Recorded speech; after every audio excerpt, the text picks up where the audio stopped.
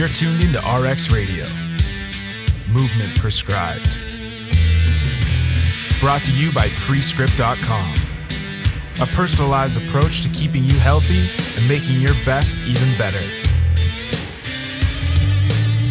Your hosts, Dr. Jordan Shallow and Dr. Jordan Jinta.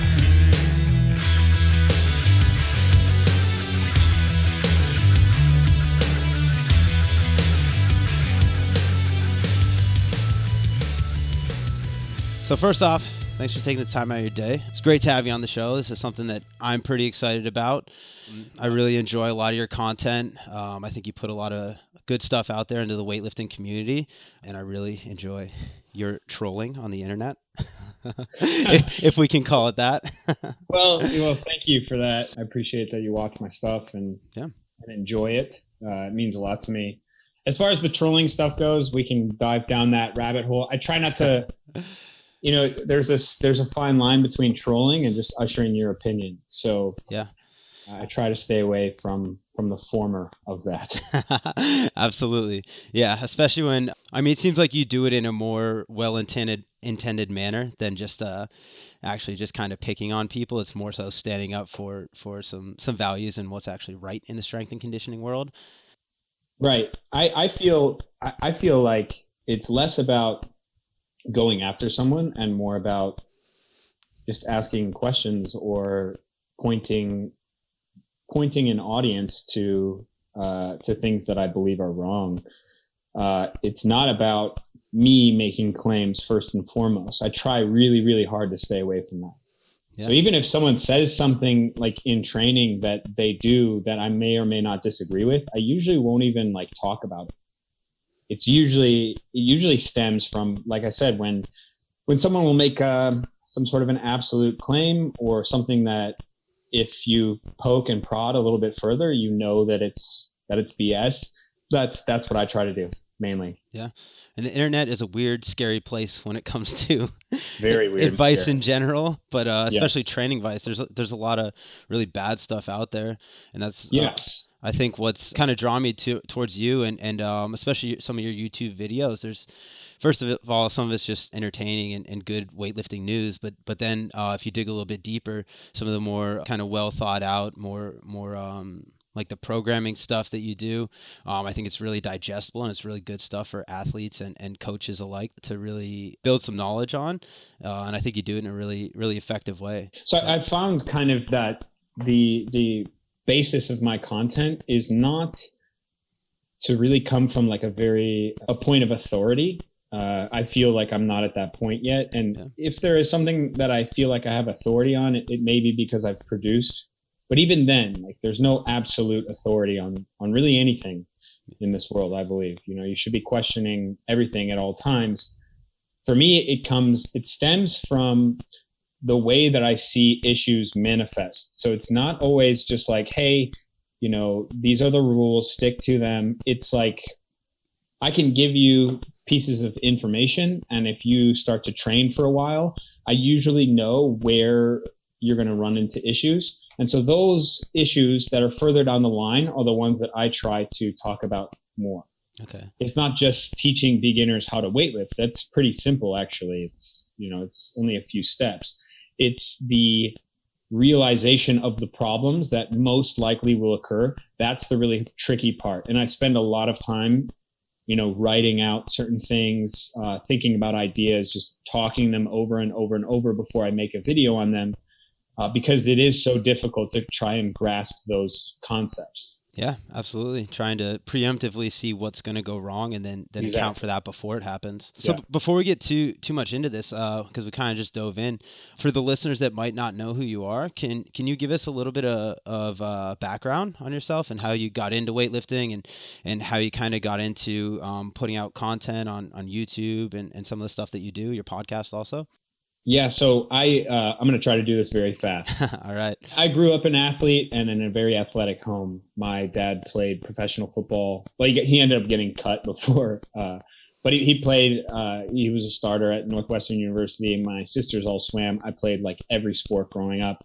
I ended up going to the University of Vermont to play Division I lacrosse. I played all 4 years there, and that's whether it was whether it was high school football that drew me to the weight room in the first place, or more intensely for lacrosse, like that was more of like a job type thing and very intense.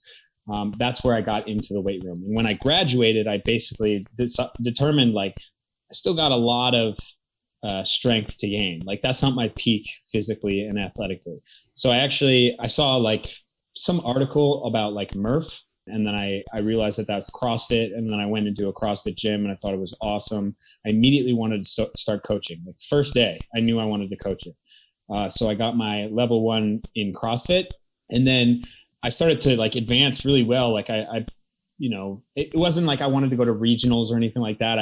I knew I was getting better and better and better. So I started training with one of the coaches there, and we got really into weightlifting. And then at that point, I said, if we're going to train weightlifting very hard, I want to compete in weightlifting because I think it would be a really cool thing to do. So I did my first weightlifting meet in 2014, and I was hooked. So I got my USAW level 1, and then from there I got a full-time job as a CrossFit coach. This was an important move for me to work full-time in a CrossFit gym, was because I was teaching very, I'm just going to say non-athletic people how to snatch and clean and jerk. And I was doing it at an insanely high clip. Like there's no group of coaches out there that teach the snatch and the clean and jerk on such a high volume like CrossFit coaches. Yeah. So that's where I got like my basis to be able to like speak to a group and just teach them how to snatch and clean and jerk. But I did it, but it wasn't as good as it could be. From there, I got really sick and tired of just I cared more about performance. So what I did was I got my CSCS, which is like, it's pretty intense. You have to, study this book and take a big test. Mm-hmm. Yeah, it's kind of the gold standard for anyone who wants to get into strength and conditioning at especially like the collegiate level or any sports team, really. Exactly. Yeah. So I got that. And then I got an internship at Northwestern University, and I was there for about 8 months. And then I got another internship at Texas A&M University. So I currently live in College Station. I'm just out of the strength and conditioning field. When I got to College Station, that's when I really started to like pick back up my weightlifting. I started to compete way more. And then after Texas A&M, I started to just personal train to like make money at a Gold's Gym. And then that's the kind of the point where I was training very hard for weightlifting. I was just personal training. And then I wanted to get back into like making videos, making content. Someone told me about like doing stuff on YouTube. And that was later, man. That was in like 2016 or something. Mm-hmm. And I didn't really understand like the YouTube community or anything like that. And when I got into it, I thought YouTube was more just like a place to like share links. And like, if you want to upload a video to share it to someone, like that's what you do. Right. I didn't know like really what like a YouTuber was. So someone, told me about it. Like people upload videos talking about their lives, talking about the things that they've learned, what they're going to do with their lives. And I got obsessed with it.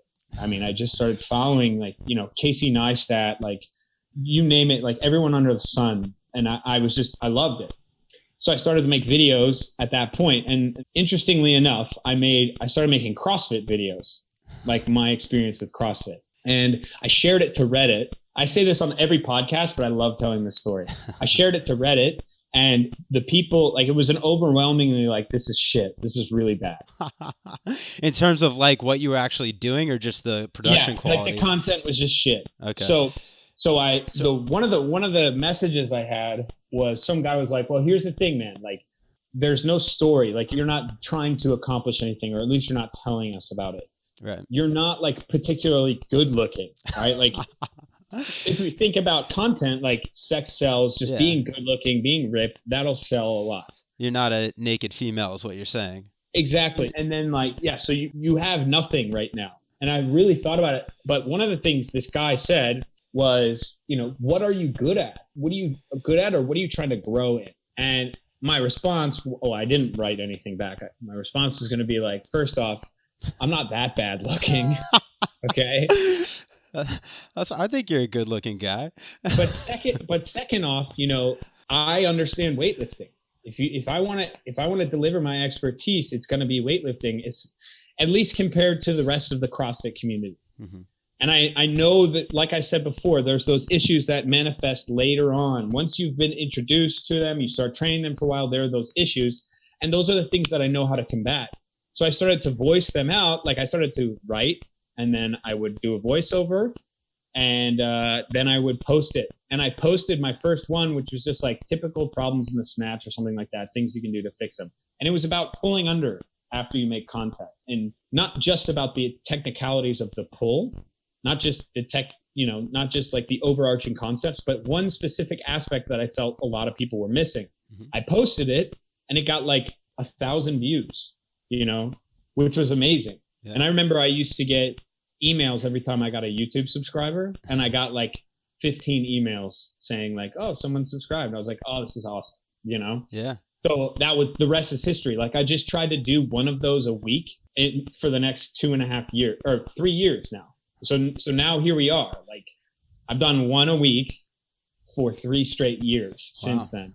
And I'm almost at 100,000 subscribers, which is just wild to me. It's absolutely wild. That's pretty crazy. And so now, here we are now. My current job, I do a lot of remote coaching. And then I also coach in person, which I started to do last year, which was, it's just been such an awesome addition to like my lifestyle. I'll wake up, I'll do remote coaching, I'll train, I'll do some programming, maybe work on content, and then I'll go back to the gym and coach my guys. And that's just been awesome. Like having physical, coaching back and forth, like it's very important for your development, not just like the ins and outs, but like actual interaction with people. Like it's very important. If you want to be a coach, you have to know how to interact and how to calm people down and, be kind of like a therapist, if you will.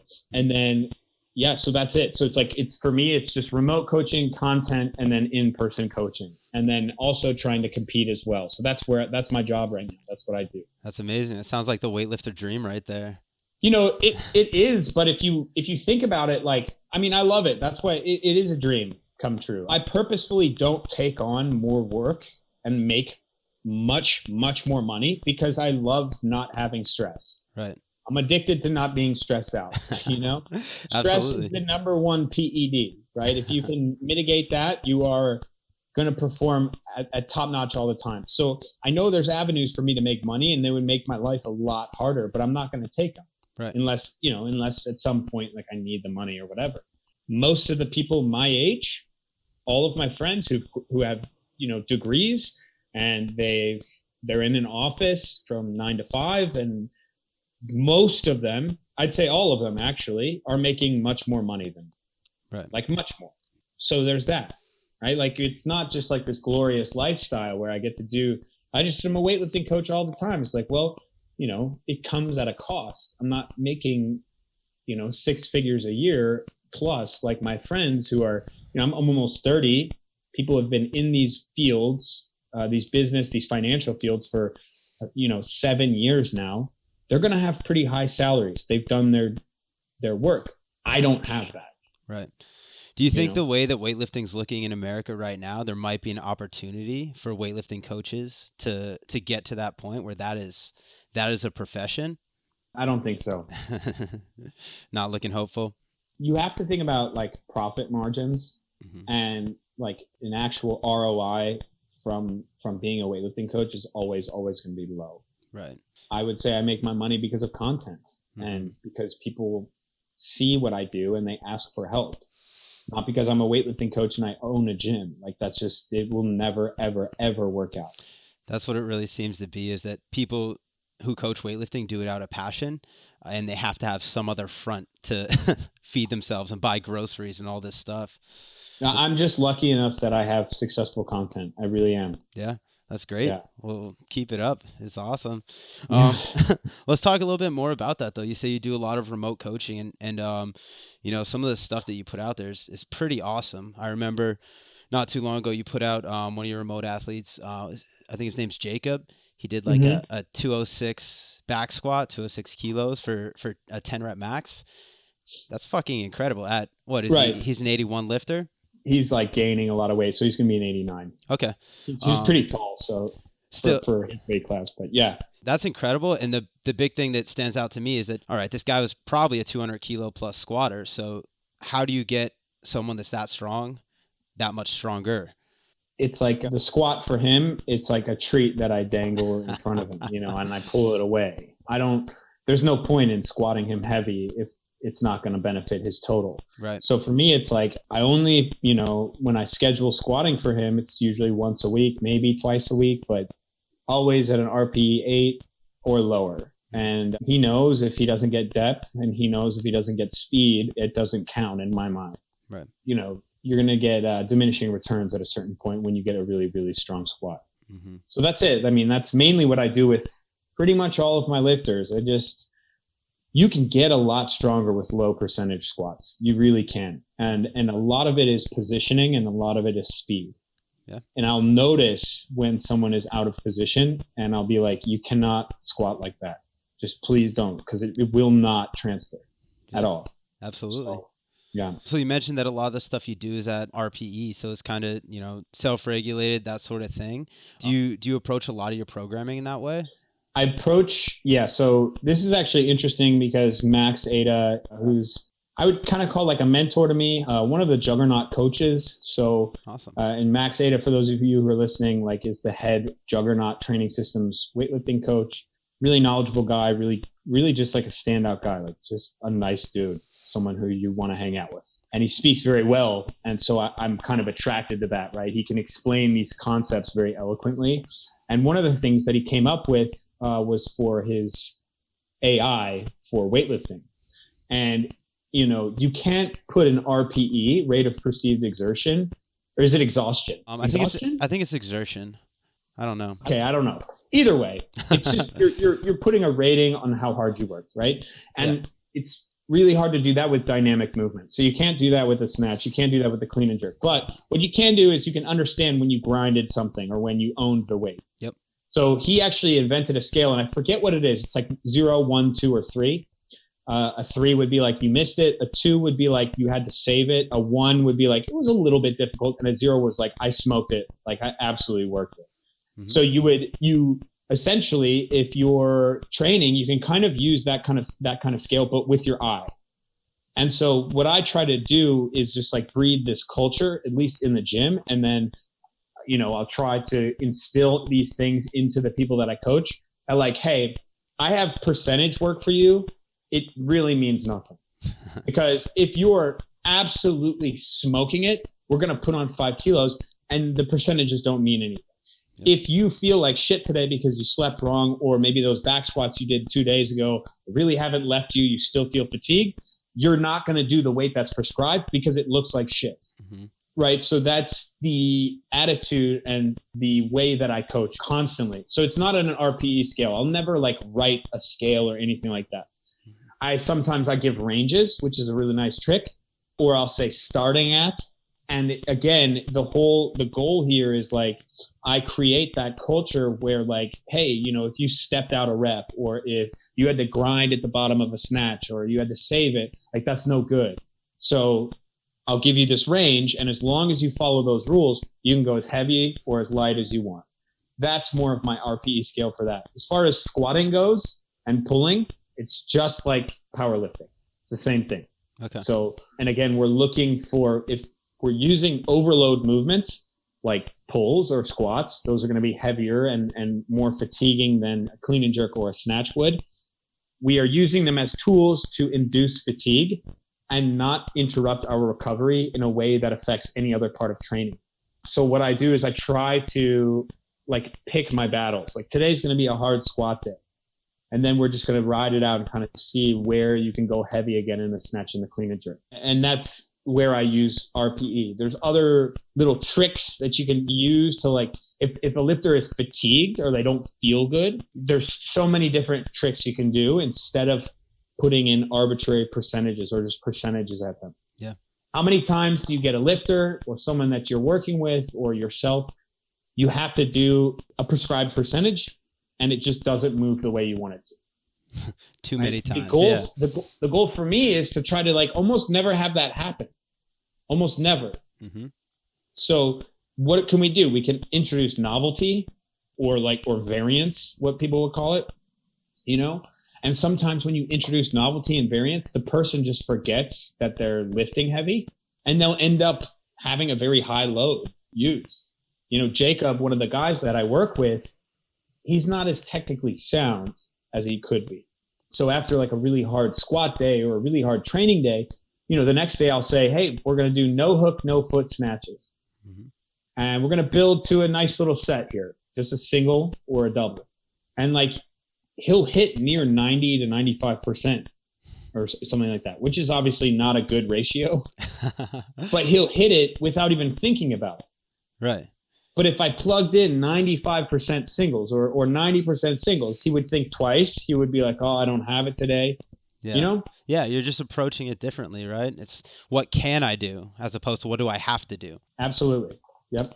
Yeah, that's fantastic. I really like that approach to it. And I really like the emphasis on just good movement, right? That's kind of how I approach training too, is that you're going to kind of program towards the middle. There's going to be outliers and people that land on both sides of that curve. But if you can be variable in that, or at least train your athletes to be variable in their approach to the workout, then they're going to have more success with those lifts. The only real prescription for training is ideal movement. That's it. Love it. The only real prescription. Because if you're not moving properly, when can you and what load can you move properly at? That's where we train. Mm-hmm. Right? As soon as it goes out of that, when you start to do technically things wrong, you could say, hey, get your shit together this next set, or else we're going to have to go down. Yep. So that's it. The only prescription is good movement. That's like the worst punishment to someone that's trying to lift heavy also. No, you have to take weight off the bar. Exactly. Yeah. So that's absolutely phenomenal. I really like that approach to it. Kind of sticking with that programming and stuff. Do you, with this kind of self-regulation, sort of we're judging based off of how the lifts look, do you stick with sort of a block periodization type model, or is it truly just there's this general outline of what we want to be at this general time, depending on, you know, if we're competing, when we're competing, and you just kind of, I don't know, loosely put, go with the flow, or kind of see how they're lifting that day pertaining to that time period? I would use two tactics when I program as far as periodization goes. So for those of you listening, there's plenty of different types of periodization. When we say block periodization, it simply means that you are going to work on one aspect of training. So typically there's three aspects. There's like the muscle building, the muscular endurance, the longer sets, things like that. Then there's the strength. And strength is just bridging the gap to whatever you specifically want to do. Mm-hmm. So strength is the same amount of activation, the same amount of output as 20 reps in the back squat. We would say a strength set would be like 5 reps. It's the same amount of output, but higher loads, higher intensities. And then we bridge the gap to what we would call power, or, you know, 1 reps, things that are more specific. Right. And when you decide to block periodize, you're going to not ignore entirely the specificity of what you're trying to accomplish, but you're really going to dial in on one aspect at a time. And there's another version. It's called concurrent periodization. And like I said, there's tons of different versions, but these are the main ones that I see. Concurrent periodization is basically like you're going to work on all 3 aspects, but you're going to undulate the amount of intensity and load that you're going to work on those aspects. So in a phase where you're trying to just build more capacity, build more fitness, you probably are going to have less intensity in the power movements, like your snatches and your clean and jerks, and you're going to have less importance on strength, almost zero. You're almost going to do, I would say you're going to do 0 strength work. But you're using that power work, the snatch and the clean and jerk, to keep your skills. You know what I mean? Yep. You're working on your technique. You're keeping them light, but you're just keeping yourself fresh, so that when you come to that power section later on, that you're not just like starting from scratch. Mm-hmm. So then going into a strength phase, you're still doing capacity stuff. You might do on the minute work. You might still have higher sets of squats, but now you're just playing with the intensity of the strength or whatever it is. You're playing with the intensity to try and bridge that gap like we talked before. All the while, you're still snatching and clean and jerking. So all 3 aspects are at play. Then when you get to a specific thing, when you're 4, 5, 6 weeks out from competition, you're going to primarily focus on the power output and the amount of load in those power movements, the snatch and the clean and jerk for our sport. then you're still going to do strength work, but you're not going to push to drive adaptation. Strength work might be utilized to act as a placeholder. So if you don't want to clean and jerk really heavy 3 times a week, you can front squat, right? Just to keep yourself ready, to not taper off completely. And then as far as like the conditioning and the capacity stuff, that can be as simple as like 3 sets of 10 pull-ups. You know, there's that hypertrophy still there. There's a little bit of, you know, you're searching for activation in the muscles, but you don't want to go heavy. Yeah, absolutely. That might be there as well. You could grab a kettlebell, like say you just did 3 sets of 1 back squats at 90%. That's a pretty tough workout. Then you're going to grab a kettlebell and do, you know, 3 sets of 12 goblet squats just to get activation and blood flow in the area. That would be a concurrent programming. What I try to do is, depending on the efficiency of the lifter, I try to vary the concurrency. Sometimes if you're a new lifter, the concurrency is not going to be too varied. You're going to just focus on being a better lifter, like focus on mastering the snatch and the clean and jerk. Pretty much everything we throw at you is just so that you can snatch and clean and jerk better. We don't even care about competition. We don't even care about what your total is. You're a baby, you're a child, you need to learn. So the concurrency is whatever. The block periodization is probably not going to exist. Once you get better, so you get to that intermediate phase, you find out what your weaknesses are. How close is your front squat to your clean? How close is your hang snatch to your snatch? And then how can we vary your program based off of that? Again, the concurrency is still there. You have all 3 aspects that you're doing. An advanced, very advanced lifter, the concurrency might be very drastic, and it might almost mirror that of a block period. This is something that I'm doing currently. I don't feel like trying to snatch 140 kilos. It mentally puts me in a weird place, you know. I don't want to try and clean and jerk over 175 kilos. So right now, I'm just working on my general fitness, and I'll lift anywhere from 70 to 80% at very low volumes. And that's, you know, that's a block. I'm trying to build a base while not having the specific aspects of my training decay. That's what a typical advanced lifter would do. However, in the current, if you look at elite weightlifters, and we're talking about those who compete internationally, that's what I would say is an elite weightlifter. It's a pretty high standard. I don't think that an A session at a national meet makes you elite. You have to be at an A session in a world meet. Those are elite lifters. They don't get a chance to block periodize. They really don't, because now within that 18-month time frame that the IWF, the International Weightlifting Federation, has given them, they have to compete. I think it was like 5 or 6 times. Yeah.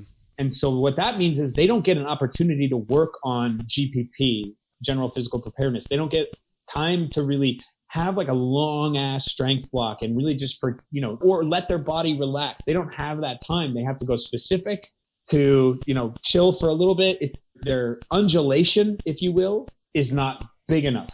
It's not grand enough. And that's when you can start getting injuries. That's when you plateau big time at the elite level. The last thing I was talking about, the other tool that I use is like daily undulating periodization. And that's just simply knowing that if you stress the body, it needs time to recover. It's that simple. Okay. If you see someone go really, really hard on a front squat and they're a strong person, most likely it's going to take them 2, 3, 4 days, even though they feel like they can lift well, even though they're not sore, even though they may wake up with a smile on their face, most likely they will not be able to hit good percentage work in the snatch and the clean and jerk within 3 days. Right. So that's when I was saying you should introduce novelty, variance, things to get the lifter moving and not thinking about the weight on the bar. Think about the stimulus. There's only 7 days in a week, so we can't push someone throughout all 7 of those days. We need time to take a break. So the real trick of programming is understanding how you can emotionally tap into the athlete without scaring them, and really pick your battles. Pick the day where you're like, okay, I want to drive fatigue. I want this lifter to leave here and feel like, oh my God, that really sucked. because that does have to happen. If you want the body to adapt, you got to scare yourself a little bit. Yeah. But you have to pick those days. So that's kind of my overarching, like, absolute speech on programming and what I've learned.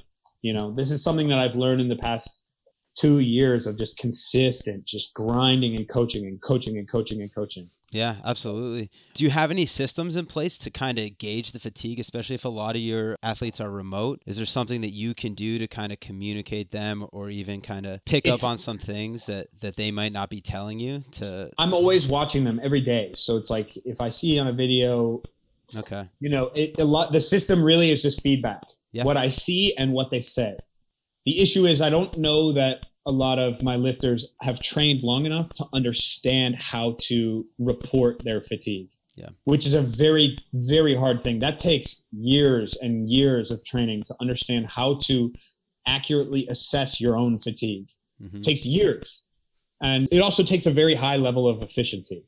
So I'm not entirely sure that a lot of my lifters who I work with remotely are at that level. I do have, right now I've got 5 or 6 people who are at like kind of the national level, either A or B or C session, you know, and those are the people who I like really, I'm just constantly saying like, hey, fatigue really does matter and we have to pick our battles. Yeah. So yeah, that's really the only system. I wish there was a easier or better way for me to do that. Yeah, absolutely. Sometimes that's a lot of stuff. I know in person you can kind of pick up on the stuff reading in between the lines. Mm-hmm. But I mean, I've done some remote coaching for myself in the past, and I know like I might not communicate it, but if I say like, oh, a little bit tired today, that means that I am fucked up. Like it probably took me 15 minutes to get my knees to bend in the morning. That's a little tired for me. Exactly. And so if I tell you, hey, we're snatching 90% today, and you're like, all you see is a program. That's the issue with remote coaching. It's like, all you see is a program that says 90% today. That's it. Yep. Right. That's where you as an athlete begin to really stress out and second guess your abilities, you know, and that's what I try to say like all the time, like, hey guys, it doesn't matter. It doesn't matter. As long as we're training and as long as we stay within our prescription, which is moving well, we will always be getting better. Allow the concurrency of the program to work on the things that need to be worked on over a long scale. Mm-hmm. But in one day, the only thing that matters is good movement. I mean, dude, I've legitimately like 2 weeks out from competition where I successfully snatched 140. I snatched 110 and I said, this is not a good day. Snatched 110. I said, this isn't it. So I went up to about like 120 and it was a little bit of a shaky set. So I go, okay, you know what? I'm going to go back down to 110 and I'm going to do like a little complex and I'm done snatching. That was it. 2 weeks later, I snatched 140. It means nothing. Those single days mean absolutely nothing. You're always going to come in tomorrow and you're always going to come in the next month and the next year. Mm-hmm. So people get in their own heads. That's the biggest issue with this whole thing. People get in their own heads. And if you're not communicating as a coach constantly, what I basically just said, you know, that's when you start to have athletes be like, you know, maybe weightlifting isn't for me. Maybe I am at the end of my rope. Certain things like that. Yeah, I love that message because a lot of times, especially during some of those higher fatigue stages where you're really trying to push the back squat or maybe push a press or a pull, something where you're really trying to draw that adaptation for the long term of eventually converting that into maybe a higher snatch or a higher clean and jerk. And then in that period when they're snatching and clean and jerking like garbage or they're, you know, numbers that they used to hit easy feel really fucking hard. I see a lot of lifters get in their head during those points and just not really know how to deal with that frustration. Like, am I getting worse at this thing that I'm constantly pushing towards? Yeah. So I think that's a really good message to kind of be communicating and just always be in athlete's ear about. So there's a lot of value in that. I know when I personally train, I only care about like 1 or 2 days. Yeah. Like 1 or 2 days, I'm going to go for it. Like 1 or 2 days a week or just 1 or 2 days in general? 1 or 2 days a week. Okay. Right. So like 1 or 2 days a week. And I'm going to be like, okay, today's my clean and jerk day. Today is my clean and jerk day. And that means that I'm going to do 3 to 5 to 8 reps at very high intensities. And it's going to shake me up a little bit. But outside of those 2 days, I'm just filling in the gaps. Mm-hmm. I'm just trying to get in, move, maybe work on some things, just get my body feeling right. And then boom, there's those stress days. For someone who's not as advanced, you have to determine how many days you're going to implement those stressors. The total load on someone like Wes Kitts is just outrageous, right? So if I say Wes back squat 90%, he's going to be hurting from that. Yeah. Okay. If I say, hey, guy who just started weightlifting 8 weeks ago, do a back squat at 90%, he'll probably be able to come in the next day and be fine. It's training age. It is the amount of load that you use. There's body weight. There's different factors. And usually they'll be able to tell you, like, if you don't even have to keep track of all those factors. You don't even have to think in very convoluted terms. You will see as a coach, you'll see with your eyes what's happening. And then that's on you to make adjustments. Absolutely. Yeah. I think that's a responsibility that a lot of coaches don't understand that is theirs, especially if a lot of coaches I'll see will take, maybe a remote program and they'll just kind of throw that on the board for their team or wherever they're coaching. Like, all right, this is it. Go for it. And they don't take that process in and really adjust per person or based on how this person's moving or lifting or, training age is huge. If you have some guys that are squatting over 200 kilos and they've been training their entire life, or maybe you have like a lighter female that could take a ton of volume, they don't, they're not necessarily going to respond the same way to the same program. Right. So, yeah. So taking in those factors is incredibly important. Like I have a 64 kilo girl right now, and we pretty much go up to a maximal front squat like 4 or 5 times a week. And it does induce fatigue, but again, relative to her clean and jerk, relative to her recovery abilities and the amount of weight she's actually lifting, it's not that crazy. Yeah. So I myself wouldn't do anything like that. I mean, I could do it, but it wouldn't help. Right. Yeah, there's a certain place where you just get diminishing returns, where you're just kind of beating yourself into the ground, and these things aren't necessarily so important to hit a heavy front squat every day as it is to actually, focus on executing in your snatch and your clean and jerk. Exactly. So, yeah, absolutely. I love that. I think that's a really good outlook on programming and a really good approach to it, focusing more so on the quality of the execution of the end goal, like the specificity part of it, and then kind of varying in between where you have to, pulling back or pushing where you need to.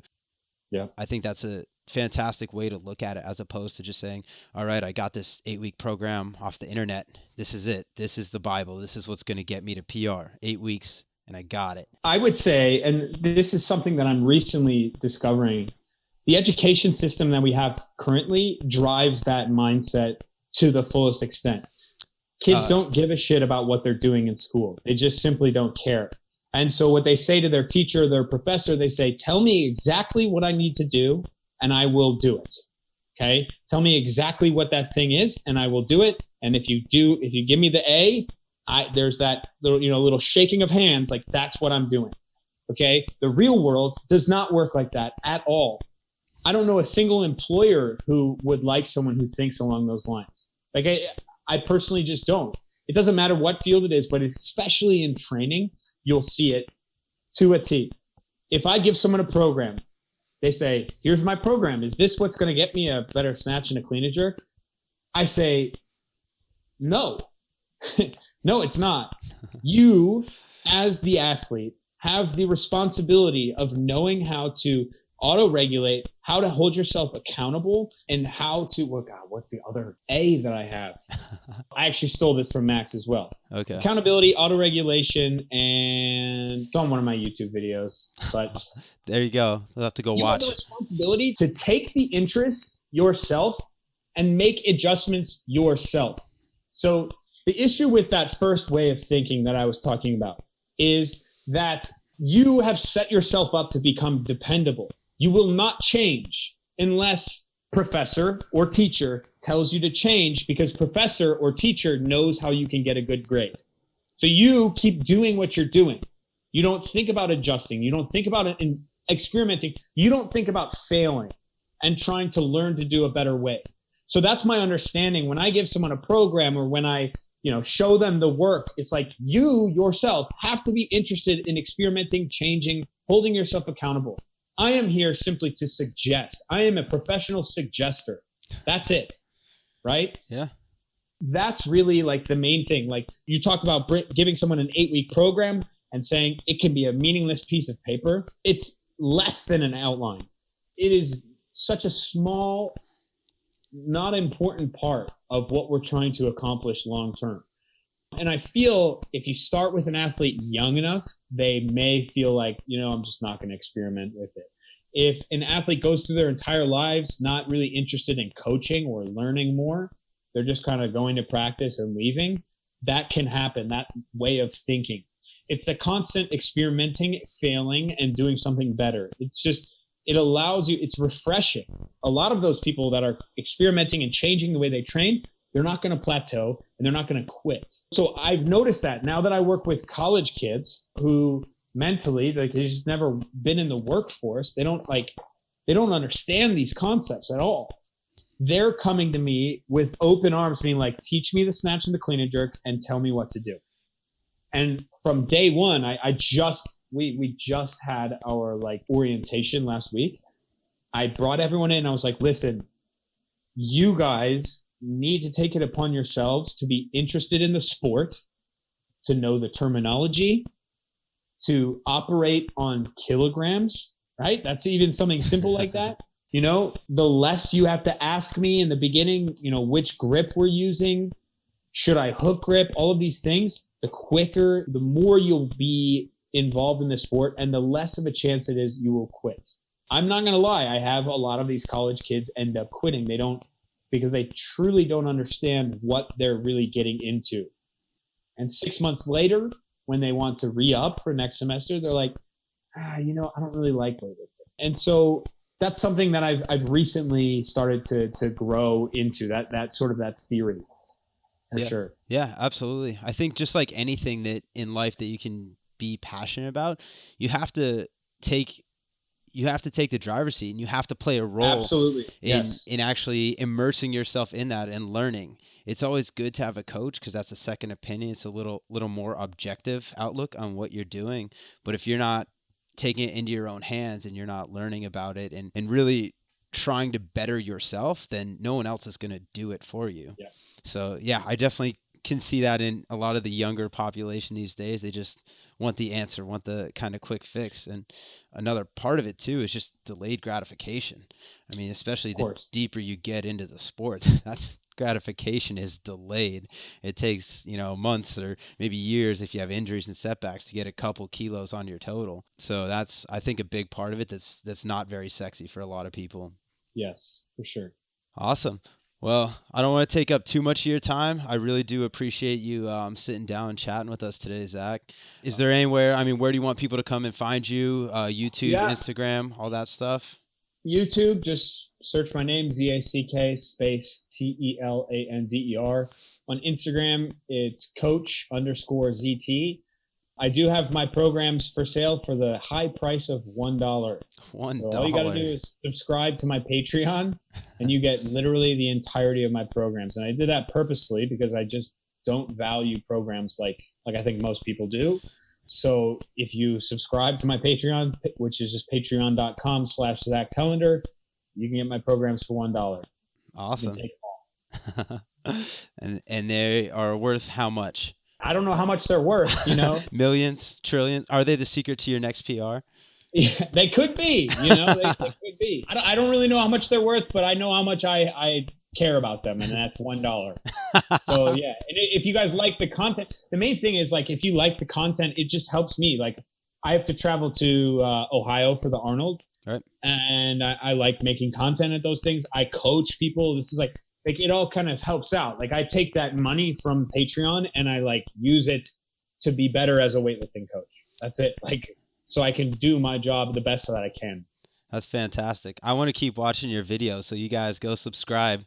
Give Zach your dollars so I can keep watching his content. There you go.